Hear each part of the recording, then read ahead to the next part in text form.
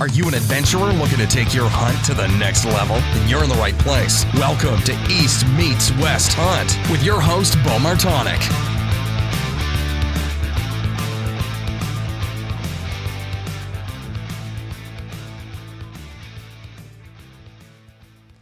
All right, we are live, and I have Aaron Snyder on the phone here. What's going on, Aaron? Not too much. Just in my garage packing. If you can't tell, my neighbor just started a diesel truck. But yeah, just packing for a scouting trip. Thanks for having me on. Yeah, welcome to the East Meets West Hunt podcast. And what are you packing for? We've got a scouting trip we're heading on in a few days here, and we're heading out Sunday, I guess, and come back on Wednesday. So. Okay. Are you scouting for deer or elk or both? Yeah, mule deer. Okay. I gotcha. So, Aaron, before we get too deep into that here, do you want to tell the listeners a little bit about yourself and who you are? Coming with a lot of the audience being from the East here, they may not be familiar with yourself or Kifaru. Gotcha. Well, yeah, I run Kifaru International. It's a backpack company. We build backpacks and teepees, sleeping bags, things like that. And I've lived out west my whole life. I live in Colorado now, which is where Kifaru is located. And fortunate enough, I get to hunt a lot more than I probably even should, and spend a significant amount of time out in the field. Ridiculous amount out in the field, which is a good thing. So enough time you can get tired of hunting, believe it or not. I think usually we're on 15 to 18 hunts a year pretty easily. Most of those backpack hunts, so quite a bit. Yeah. Are there any hunts that you're pretty excited for this fall? Yeah, this mule deer hunt, pretty excited about that. We're backpacking in, I'm not exactly sure how far right now, but 8-9 miles it looks like. And, it's a high country mule deer hunt, so above tree line. I'm hunting with the recruit, everything from here on out, so that adds a whole new dynamic to things, I guess. And we've got 2 elk hunts, mule deer hunt. This is Frank and I. Frank's my partner in crime at Kifaru. So we've got that mule deer hunt, and then I've got an elk hunt in the same area. Frank drew a different tag here, and then we're going to Montana for elk. We got an alligator hunt in Florida, antelope hunt here, mountain goat hunt in BC, Alberta mule deer hunt, and then whitetail. We're hunting Missouri, Oklahoma, Alabama, possibly Kansas. Going on a couple sheep hunts where I'm helping guys out for sure. We did a black bear hunt this fall already, a couple turkey hunts already, and I think I'm forgetting some, but quite a bit of hunting. Yeah, that sounds like quite a bit. I hear a few whitetail hunts there this year. Yeah, we usually go on 2 or 3. I hunt whitetail a lot more than people think, actually. I used to live in Minnesota and hunted quite a bit, Minnesota and Wisconsin. And I've hunted whitetail, actually, Michigan, Minnesota, Wisconsin, Iowa, Missouri, Kansas, Nebraska. I've hunted whitetails a lot more than people think. A lot of people can't believe I can stay in the tree that long, but I tell you what, I have zero issues. I'm a get her done guy. I mean, I'll sit in a tree all day long if it means I get to shoot something. So, yeah I like whitetail hunting. That's cool. Yeah, if you don't like to just sit a whole lot, there's one of the styles that we hunt in Pennsylvania. Where I'm from is north central region, where it's in the middle of the Appalachian Mountains, and it's nothing but a big wood setting. And a lot of times, one thing my dad has taught me when we're hunting the rut in beginning of November or so, to get out and actually walk through some of like the thick, like the grown up clear cuts and stuff, and grunt and be real aggressive on the ground, and that can be pretty fun. You can cover a lot of miles and just keep the wind in your face and go through. It's with the stick bow, that may be a fun thing to do. Yeah, for sure. Everything's fun with the stick bow, whether one way or another. If you call it fun. I've had I've had good luck with it so far. Hopefully that keeps carrying through. I kind of got bored with I hate to say that, but yeah, I got bored with the compound. I'd get a new bow or two in to test, shoot, whatever, and it's sit in a box for 2 or 3 weeks, and rewind. 10, 15 years, I'd call in sick to work to set up a bow, and it just got to where it wasn't as fun, for me as it was shooting a stick, and so now I'm shooting a recurve. I can't believe it myself. I'm pretty good with it. I mean, I'm excited about that. I tell you what, if I sucked at it, I don't know. It's hard to hit things, and it's hard to tip an animal over out of the gate with anything, let alone a wooden bow. So I'm glad I've been lucky, or I probably wouldn't be quite as excited. Yeah.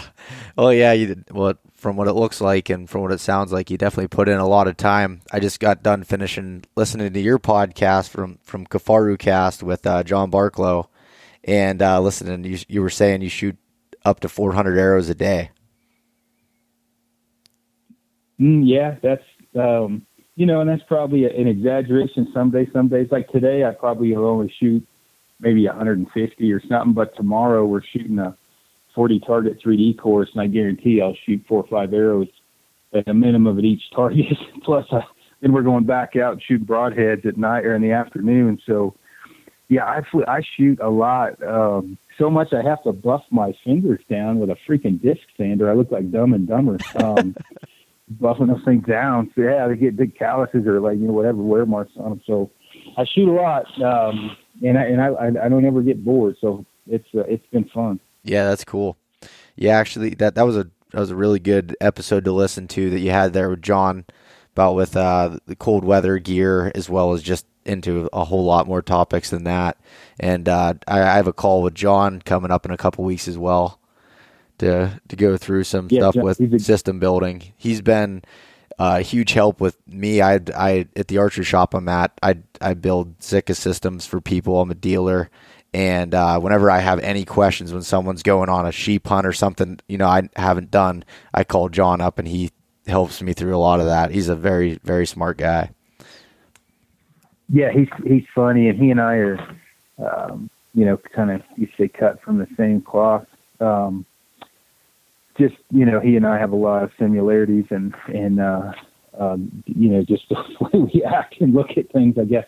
And, he and I get along super well, and he's definitely a good guy to bounce things off of when it comes to clothing. And he listens, as far as on designs, he doesn't discard any because somebody coming with any kind of a knowledge base saying, hey, what about try this or whatever, he's real good about listening and applying, if it's a good idea, they'll use it, which is pretty hard to find.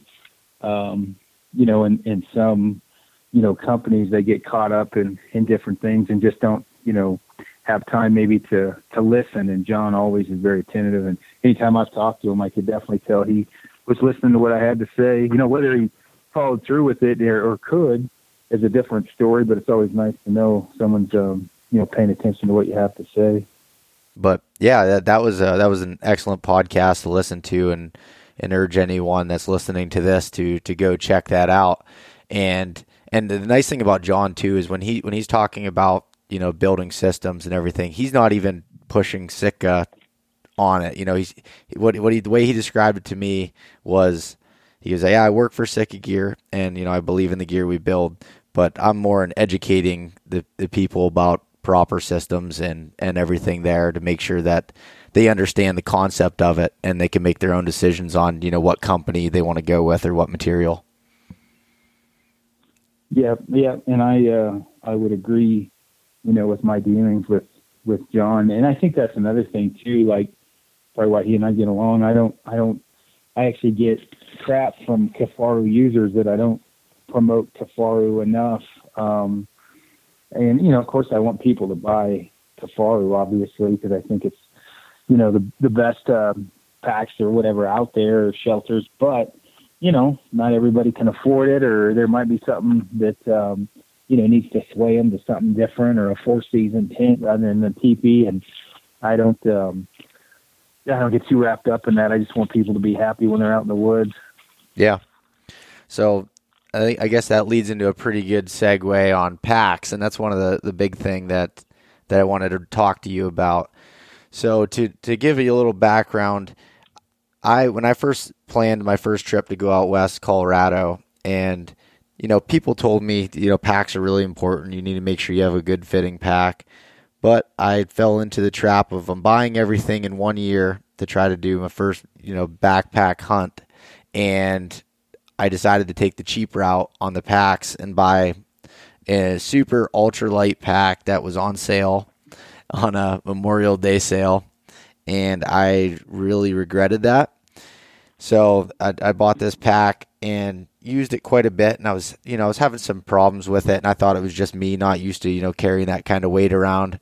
And then when I went on the hunt, I ripped the bag in 3 different places, broke 2 buckles off, all in the first 3 days. And my cousin, who I talked into buying the same pack, he broke his hip belt buckle, the main one there, on day 1, which is a pretty big deal.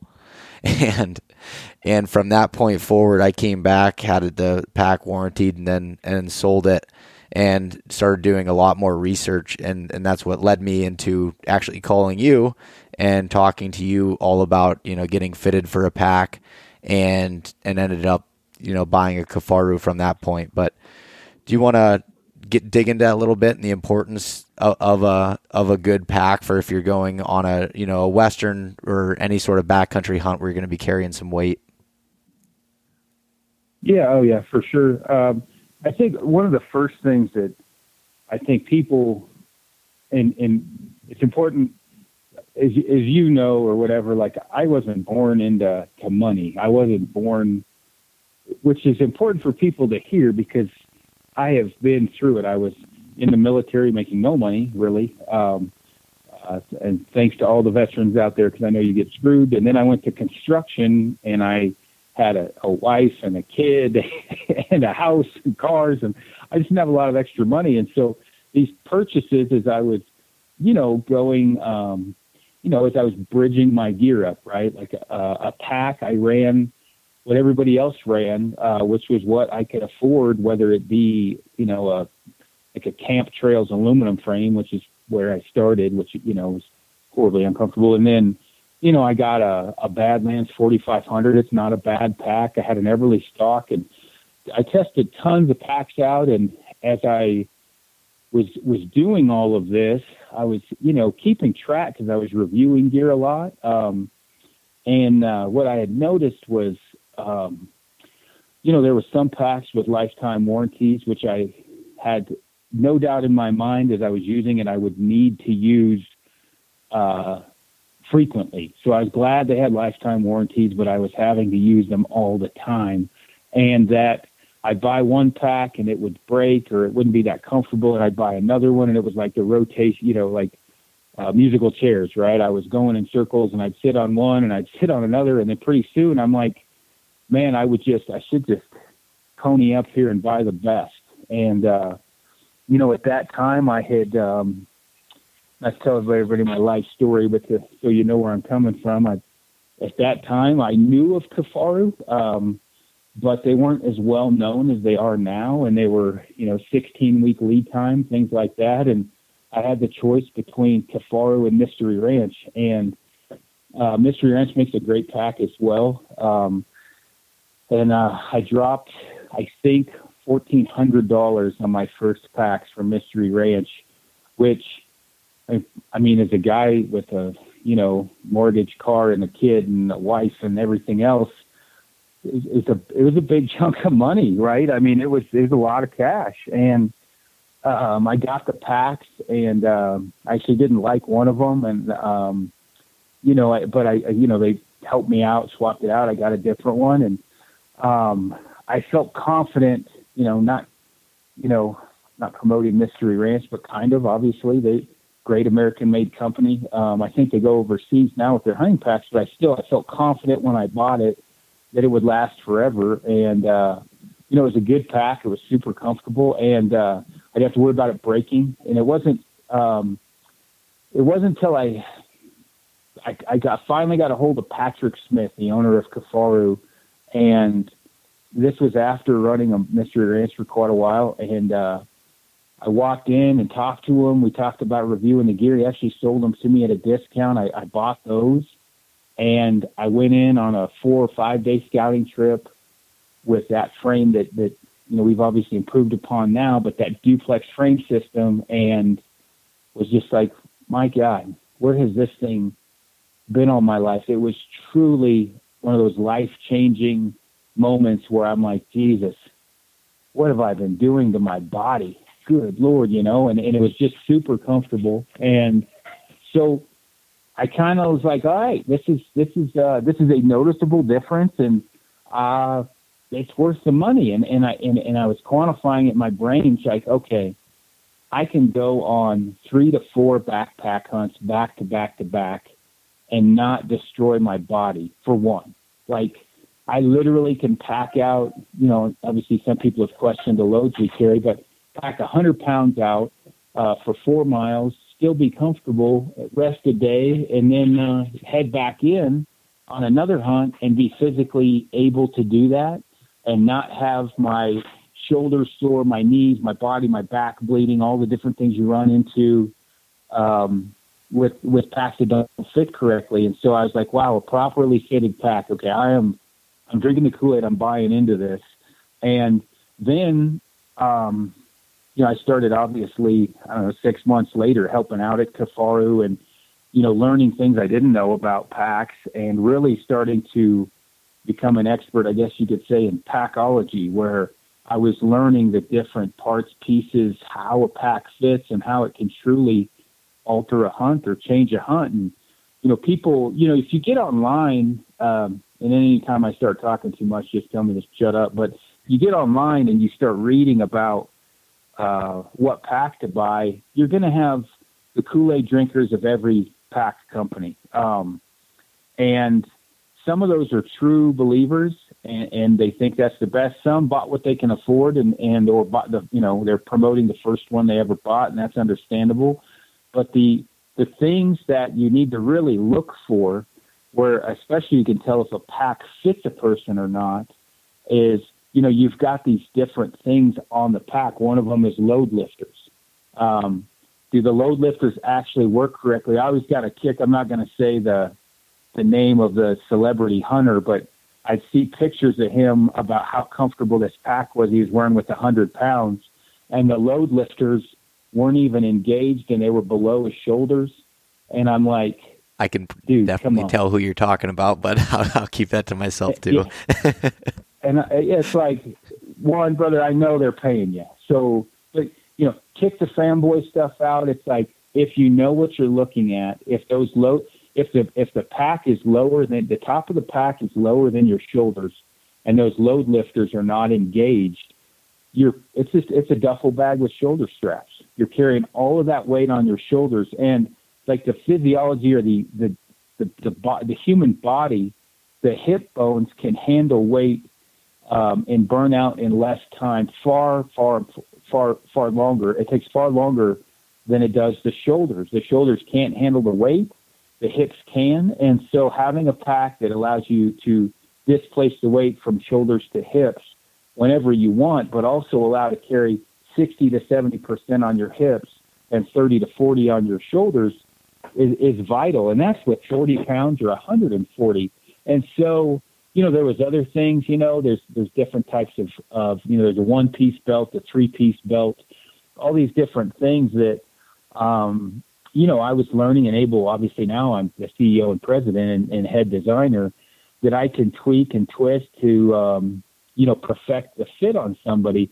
And so truly, you think about it, in my opinion, it's two key factors out of the gate are boots and your pack, because they are the pivotal points of comfort. Your feet have to be in good shape, and your pack, obviously, carrying all that weight, it's affecting the skeletal alignment. Your obviously muscle knots. You'll get muscle knots. You'll get problems with your vertebrae. All these different things, and people will buy a new bow every year and buy a crappy pack, but never think about buying a pack. And the one thing, I'm running at the mouth here, but the one thing is, a lot of guys will do that, haven't killed anything, and if you haven't killed anything, you probably won't know the difference. And I don't know, we get calls every day that are like, I should have listened to you. I bought this pack.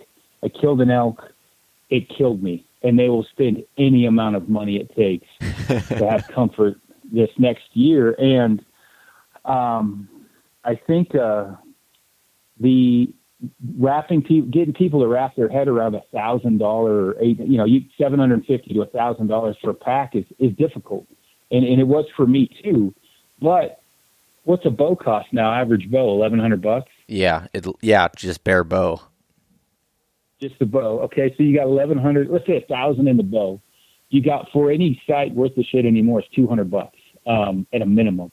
You got $100 for a rest. I mean, I don't know. A Hamsky's $180. What's a ripcord nowadays? Like $129? Yeah, and then the Q80s are like around the $140, $149 mark as well. Yeah. So you got that. You got a couple $100 in arrows. You got $100 at a minimum in a release. That's worth the crap. You got $89 to $129 in a quiver or more. But God forbid that you have a pack that fits you. I mean, one of the best bows I ever shot was a Hoyt Ultratech, to tell you how old I am, or a Striker 2, from like vintage 2000, 2001, whatever it was. But a pack is literally going to catapult you in comfort ahead of everyone, where, a bow, you can shoot a 5-year-old bow to today, what's it, 1% change maybe in efficiency or something, or less. Yeah, there hasn't been a whole lot of change in that, on that side of things, from the bow spec side over the last 5 years at all. No. I mean,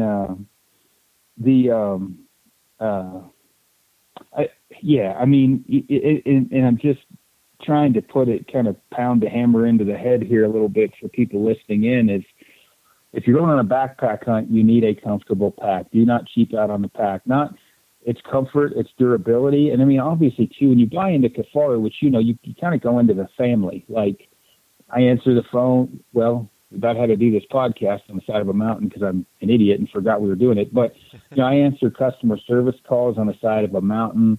We take very good care of customers, whether it be warranty, swapping them out. And when you call, you're talking to a person. A lot of times you're talking to me.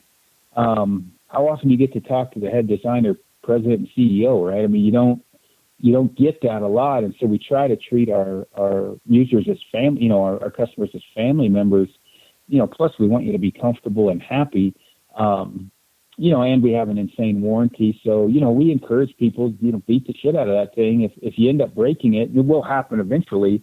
We fix it or replace it, and pretty hard to find that as well. And we're made in America 100%. And you truly don't find that anywhere anymore. So, I guess that's my quick sales pitch on buying a good pack or buying a Kifaru. Well, yeah. What I would say to combat that a little bit is when I was first starting to look into Kifaru, I was listening to it on one of the podcasts that you were doing with Brian there on the Gritty Bowman, and then you're just like, you put your cell phone number out there. You're like, just give me a call and talk through it. And I was like, that's kind of weird for, the president, CEO of a company to do that for the customers. And I can't imagine how many calls you get on a regular basis asking those questions. So, I did my research on it and had the questions that I still had for you and called you at, which I think it was before 4 a.m. in Colorado at the time. And you talked me through it, helped me, decide between the different frames and everything there, which I would definitely recommend checking out your videos on YouTube first, because they'll answer about 98% of the questions that you may have before you even need to pick up the phone. But it was extremely helpful to still be able to call you if I needed it. And right there, it basically sold me. I'm like, if someone's going to take care of you that much, if I have an issue, that you're going to do that. And when I bought the pack, I got the Reckoning with the tactical frame, and I started using it first and started putting some weight in it. And I was having some problems with it seemed like when I had the hip belt in what I thought was the right place, I was having the lumbar pad rubbing and kind of giving me a little bit of a blister on my back. And I was like, what the hell's going on? I've never heard anybody say anything about that.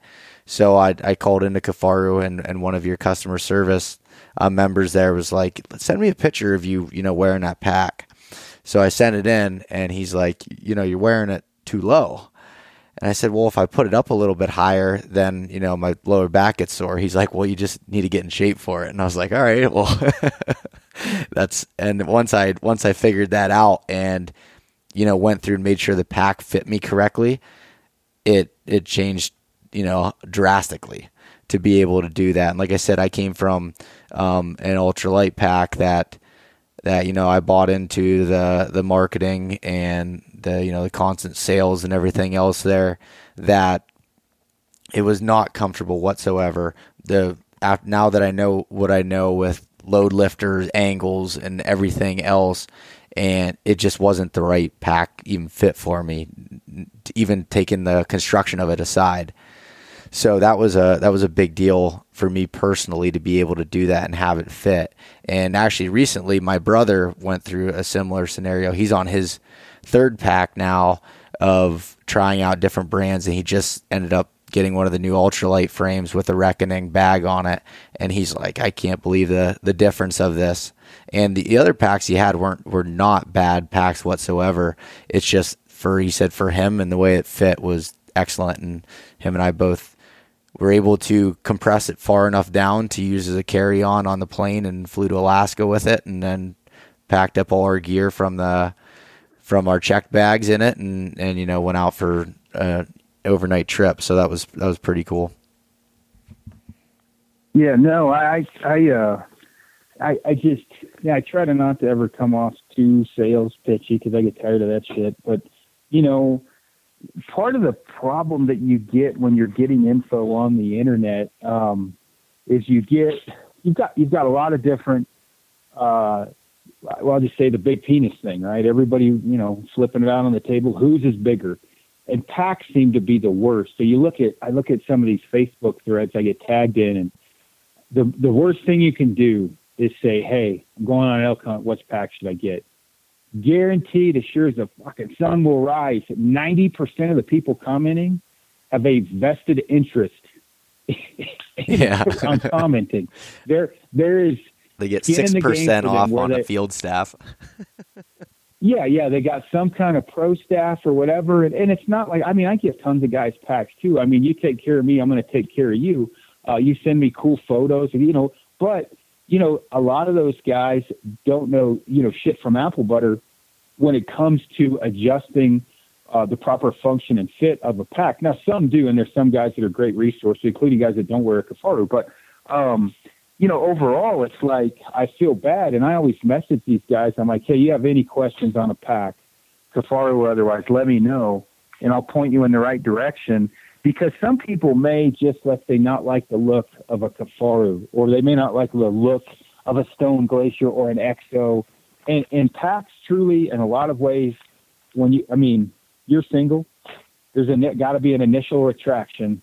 You're not just going to go hit on some chick because she's got a good heart, because you don't know. You got to find out she's got a good heart because she's hot.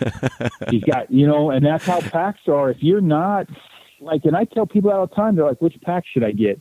I'm like, well, you're going on a 7-day hunt. Here's the 4 of them. Pick the one that you like the look of. Like, well, what do you mean? I'm like, well, you don't know any difference anyway. You're not gonna. It's not gonna matter, right? You never used it. I'm like, pick the one that makes you feel tough. you gotta take it for a ride first and figure it out. Oh yeah, I'm like, really? Pick the one that you look at and be like, man, that's badass. get that one because the frame's the same, right? We're going to custom fit the frame. The bag, you know, the mental psyche or whatever, yeah, if you feel badass, you're going to be badass. And if that pack makes you feel that way, then get that one. But if it, you know, you get it and you're not sure, well, you might not feel quite as tough and maybe you won't get up the mountain. And that's just, I mean, men have a horrible time admitting that. But how many men walk by a mirror and don't look at it and flex their arm? Maybe stick figures. Everybody I know does, right? I mean, if I go to the gym, you want to look good in the backpack. So that's part of it. But obviously, you know, the fit's easy. We can get it to fit you. And, you know, a lot of those people that are commenting, maybe they went from whatever, I hate mentioning names, but a low budget pack. And then they bought, the best pack they could afford. And that pack is now, you know, quote unquote, the best pack. Well, it's the best pack they've ever used, but that doesn't mean it's the best pack. And like your brother, I'm sure he had really good packs, and I'm sure each time he used one, it may have been better than the last, but not always, you know, and I'm not saying Kifaru is the only great pack on the market. There's good ones. I'm just saying that for the most part, we're able to get things to fit you at a comfort level that you're generally not used to. And there is a lot of options on the market. I mean, the competition now is ridiculous. You know, we say like you can't throw a hippie in Boulder without hitting a Subaru Boulder, Colorado. And I you know, it's that kind of that way as far as with backpacks now. Like, I think there's more competition as much in backpacks as clothing lines. And so getting good information, especially off of something like a Facebook forum, is, I mean, truly like pissing in the wind. Like, you're not going to get great information on there. You might, but you getting true and pure information is going to be pretty hard to do. No, I completely agree with you there. And I fell into that. First thing when I wanted to plan going out west, I didn't know anybody out there to talk to or what to do about it. So I just started reading forums and watching YouTube videos. And the more that I've learned is a lot of people that are doing gear reviews on YouTube, not all of them, but a lot of them are just, you know, either being paid to talk about a certain product, or, you know, they're not using it completely. You know what I mean? You can't pull something out of the box and do a review on it, in my opinion, unless you know, state that. But it's hard to get through the weeds there. I say it all the time. The muffler's still warm on the UPS truck, and there they are. Best pack I've ever had. Yeah. Hasn't even been on their back yet. And people do it with Kifaru because they're all excited. I understand. I mean, I get geeked out on photography gear now, but I mean, and I'm to the point now with camera gear, I'm at a pretty, say, high level or whatever, but, you know, I test out a lot of camera gear that gets sent to me. And I'd like to say hunting is the only sport like this. It might be worse than photography when it comes to people reviewing gear, and even very well-known people in the outdoor industry that have a pretty good platform. You know, a lot of them maybe shouldn't be giving advice on certain aspects. Like, you know how much I do backpack cardio, right? I train quite a bit. Mm-hmm. That doesn't mean you want to ask me about running a marathon. I don't know shit about it. Yeah. I've never run a marathon. I hate running. And so, you know, Brian Martin is a great resource. He's a guy, how many dudes killed more grappling smallpox hunts all over the world, and he tests all the backpacks, all of them. And he's very methodical and he's very open. I love him testing ours because I know he's tested that year, all of them, Mr. Antstone Glacier and ours and our newest offerings. And getting advice from him, although it may be a 4-hour phone call because the dude could talk peace into the Middle East, you're going to get good advice, good feedback, that you're going to be able to make a good conscious choice. But if you ask a guy that's only owned one pack, he's only giving you the advice that's very limited on that one pack or that one pack company.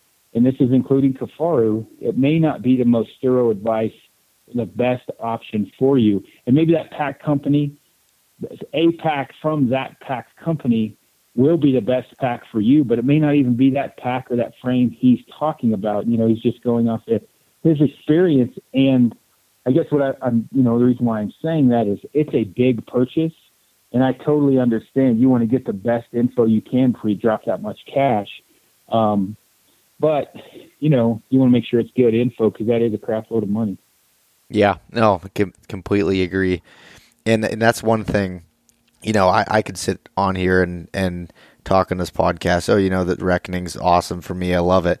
But I've only had it even personally for, a little over a year now.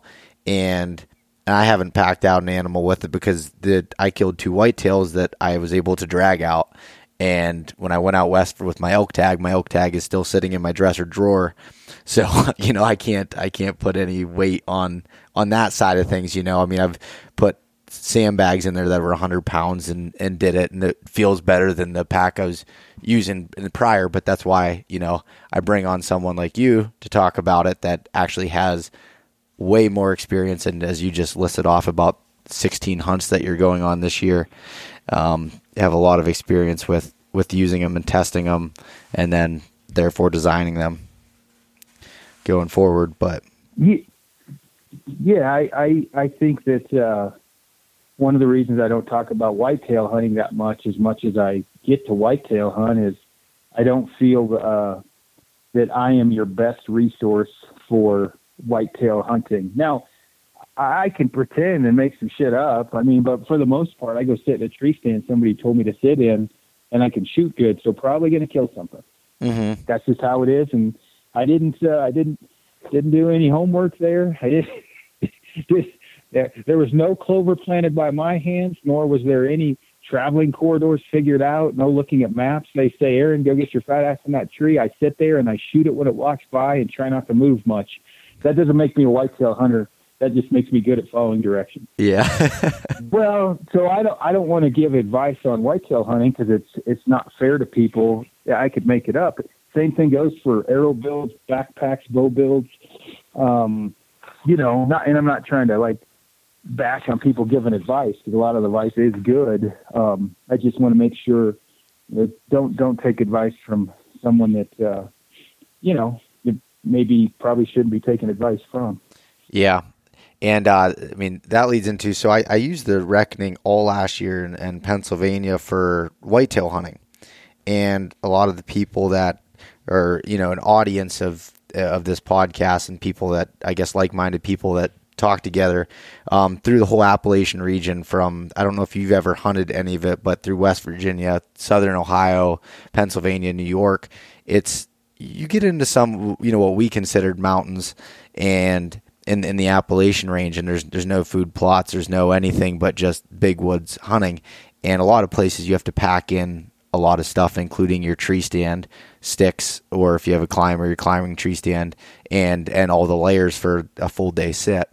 So last year, the one thing I liked about it was I could pack. I had the Sitka Fanatic system, which isn't something that packs down very small, but it's extremely warm. So when I'm hunting all day during the rut and the temperature's around 10 degrees in the tree stand, that was an excellent piece. But with a regular backpack, I wasn't really able to fit that in there. And I'm not, going to walk, between 1 and 3 miles with that on because you'll just die and then you sweat and you get cold no matter how insulated the gear is. And so anyways, what I would do is I'd use the Reckoning and stuff the Fanatic jacket and bibs inside the bag, and then I would take the tree stand and actually attach it right to the outside of it. So I'd take my hang-on tree stand, attach it to the outside with the sticks, and even though it's a little bit further away from your back than you'd like, it's not heavy enough when you have a good frame suspension system there to feel uncomfortable. It's a lot better than any other ones that have been able to use. And so anyways, I get into there. At the bottom of the tree, I'll pull out the layers, put them on. As I start climbing up the sticks, all I grab is the guide lid off the top of the pack, and I take that up there with me and take the straps that deploy out and wrap them around the tree. And then you kind of have a little mobile sack up there, I guess, with your necessities in it, and you're able to haul everything in there. So, and if it came down to it where I had to quarter a deer or anything, you still have, the capabilities of using that load shelf and be able to haul the gear as well. So that was that was the first time last year that I've used that, and I hunted about 20 to 25 days, I'd say, maybe even more, using that system. And depending on the weather and everything would be how I would set up the pack. But it was interesting to be able to do that and be mobile, which is a big plus when you're hunting that area, especially during the rut. You have to be able to be mobile with your tree stand there and comfortable as that. I've tried, throwing the straps of a climber over your back and then slap a backpack over that, and it just digs into your shoulders the whole time you're carrying it, and it's a miserable thing, and you're a lot less likely to want to pick up and move even when the action isn't there. But anyway, so that's just a different way of doing it. And I'm even trying out some different packs this year because that's more my game, where I go out west for 10 to 14 days a year, but I can whitetail hunt for well over a month. And this year I'll be hunting for about 2 months. And so I'm going to test out a whole bunch of different stuff and, see what works for me there. And and that's definitely, the more you test, right, the more you refine your kit, right? I mean, Yep. I encourage people to tweak, and some people just aren't I don't even want to call it tweakers. They're not into, Kendall Card, right? He owns Black Ovis. He is like an extremely smart man and literally does not, he was telling me he needed a class in backpacks. I'm like, what do you mean? He's like, well, the Kifaru is too confusing. I'm like, are you shitting me? Are you seriously? And he just does it. It's probably like me working on a car engine. I don't understand it. I mean, it doesn't make sense. So, some people are really good at, tweaking stuff, and other people are just not. That's not their bag. But when you can really start to tweak things, you really are, you're going from, swinging a hammer to cutting with a scalpel when it comes to your kit or whatever. Your efficiency is so much better, in my opinion. Yeah, it does make you, more efficient and more comfortable. I mean, and you think, that's kind of where that whitetail pack came from that we just came out with, was me in a tree stand. Me and Brian Broderick, he owns Lost Arrow Films, and us in Alabama. And that was the first time I had done the true Southern bad boy buggy. I mean, no shit, we were in a bad boy buggy, like roll up, like, whatever, the Crush, and hop out. And I was like, we were just, when I hunted in like Wisconsin or Minnesota, I didn't really grasp the concept of truly, just because the way I hunted and where, of shifting, truly, shifting tree stands day by day from the wind, and having these different, knowing where the deer are bedded exactly, looking at a map, saying, okay, let's go in here. We're going to have to pull this stand here. And then knowing you're not going to blow these different deer out because of where they're bedding, yanking a stand out and moving it. And, it started to suck packing these tree stands, even 400 yards back and forth, like a monkeying around trying to get it to, strap to, I won't mention the company, but a specific company's kind of tree stand pack. And, anyway, I was just like, man, this is for the birds, and I'm in a position to, design whatever I want. And that's kind of where that initially started a couple of years ago with that tree stand pack, was just sharpening one of the tools in the shed, so to speak, to, get more efficient, more dialed in with that. And that's called the Eastern Ruck, right? Yep, that's the Eastern Ruck. Okay. And the one thing that I noticed, I haven't got to see one in person yet, but just from watching your videos online and everything, what I thought was neat was that you're able to run it with its own, suspension system, or I guess harness that's on there, but you can also attach it to, any of the frame systems that Kifaru offers. So that, and the question I was going to ask you that actually your video answered was, would you be able to, say, pack out a first load of meat that was, up to 50 pounds, say a whitetail quarter, and your gear back to the truck till you grabbed your frame and attached it and go back in. And that's kind of what you said was designed to do, correct? Exactly. That's 100%. And we did not need to do that in Alabama. That was, you can get to pull the buggy right up pretty much. But a lot of guys where you're at Appalachians, a lot of guys hunting the north, like the Upper Peninsula, in certain areas were like, hey, here's the deal. We backpack in for whitetails, and I got to have a frame and like 3 days worth of gear. They're explaining this, but I need to drop the frame and have a good pack for the tree stand. And so we actually beefed the size of the Eastern Ruck up a little bit from the initial design for that reason. And so you could, if you backpacked in and you're camping, whatever the distance away from where you put your tree stand, you would have enough gear for a very long, very cold day without the frame. But also, if you, you could detach the frame from the bag if needed. And a lot of guys said, we'll stash it at the bottom of the tree, or we'll stash it, close by, close proximity where the wind won't matter as much. And so we wanted to make sure, obviously, that actual bag, whether it was attached to a frame or not, had all the options that people asked for. The quiver option, where the water bottle or, the quiver can go, strapping it to a tree, strapping it around the tree and being able to get into it from the left or the right side, and pulling out camera gear. That was a big one. I'm trying to pull out, a Nikon D850 or a giant video camera, in and out of that bag, specifically a photo camera, because I'm a photo guy, out of different packs, even our own. And I used an Antero for a while, which worked fine. But this one is truly a game changer, because no matter what side I'm on, I've got this big entry from the side of reaching into and grabbing a camera. So yeah, I mean, we screwed with it a while to get it what we think is right. And well, we sold a ton of them. We hadn't anybody complain yet, so we're thinking we got it right. Yeah, and it's funny because when I for a whitetail hunter, I carry way more shit than I'd probably need. And last year when I was running the Reckoning with the tactical frame there, I was I climb up in a lot in like hemlock and pine trees, and I just use the branches to climb up, and I have a platform that I set up in there so you're hidden real well. Well, I couldn't fit up in between there with the pack on. So I was like, I'll pull it up with a bow rope. Well, I figured out it was a little too heavy to do that.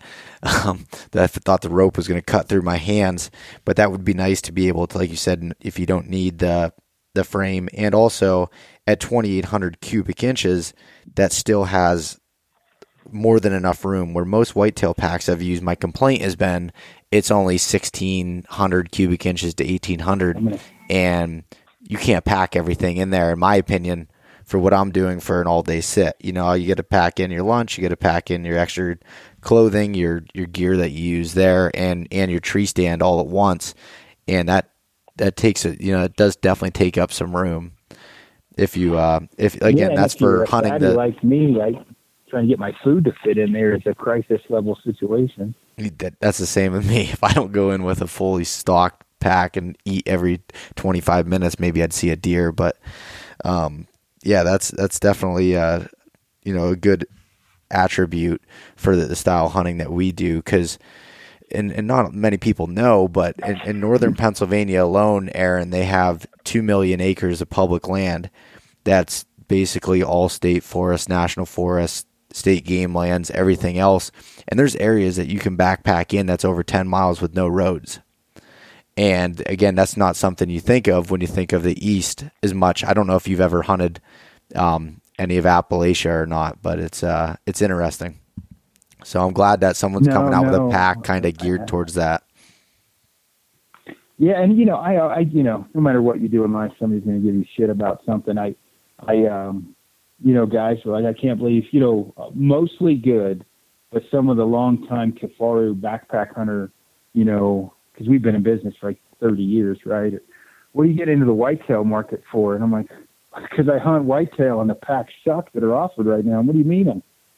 Why am I getting into the whitetail market? Why wouldn't I? Not only that, 70% of the hunting community, just on a business standpoint, 70% are whitetail hunters. We Western guys are, very slim few compared to whitetail hunters. And, so I did it out of necessity because I wanted the pack. But, on a business standpoint, you're stupid not to get into the whitetail turkey side of things. And I get made fun of for hunting turkeys too, but this is kind of it's a turkey pack as well. I hunted all spring with it this spring, for turkeys. And it was awesome because I could get my decoys, my blind, my decoy chair, that horrible, probably going to end up getting hemorrhoids from it, that little triangle chair. It's shitty, but all of that can fit in there. And so, it's great for that. Yeah. Yeah. I just, that's cool. It fits right inside the pack, you're saying? Like you just open it up and slide as far as your blind or anything in there, or are you putting that kind of in between the frame and the bag? I put that in between the frame and the bag because we use, I'm not exactly a set of car keys. And so I use a big blind. I like a lot of room. I like one I can sleep in, especially if I got to sit all day and move around. And then I'll put the chair in one of the Nalgene bottle pockets, the Nalgene bottle in the other pocket. And then that grab it that's sewn in, I'll put my decoys in, depending upon what kind of decoys or whatever. I use those. See, if I was a real turkey hunter, I know the name, but the Avian X kind of hard plastic ones. Oh, no, yeah. It's like the ones that are real loud when you go through sticks.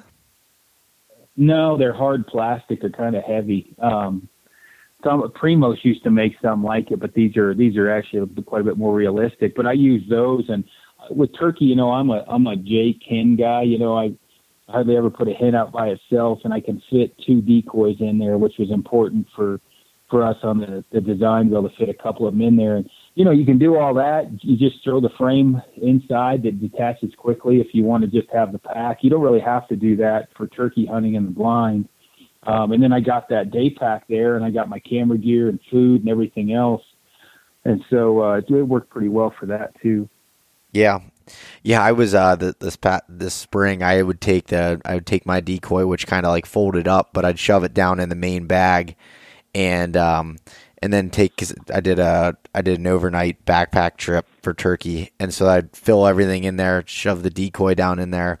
And on that trip, I didn't take a blind, but when I would do that, I was just strapping it right to the outside and doing it there, but kind of shoving the butt of the blind down in the carrying handle, and then running the three main straps around it. And that seemed to work pretty well. And then if I needed it to be a little bit more secure, depending on what load I had in there, I'd throw the guide lid around it and then, strap that down over it as well, and it wouldn't go anywhere. But it's just, no, that makes sense. I actually know a lot of guys doing that. Pretty much same thing with the Reckoning. And the Reckoning's I tell you what, the Reckoning's pretty hard to beat. That's our number one seller, just for flat out how versatile it is. And, we sold a few thousand Reckonings. And it's like every time we go to recut packs, because it's all made there, right? So they just come over and we run the numbers to build for ahead, right? So we have shorter ship times. Mm-hmm. And the Reckoning and Ranger Green just crushes it. Yeah, that's the one I have, the Ranger Green too. Yeah. Yeah. Thanks so much for listening to this episode of East Meets West Hunt with your host, Bo Martonic. For more great content and to stay up to date, visit eastmeetswesthunt.com, Facebook at East Meets West Outdoors, and Instagram at East Meets West Hunt. If you enjoyed today's episode, please review and subscribe, and we'll catch you next time.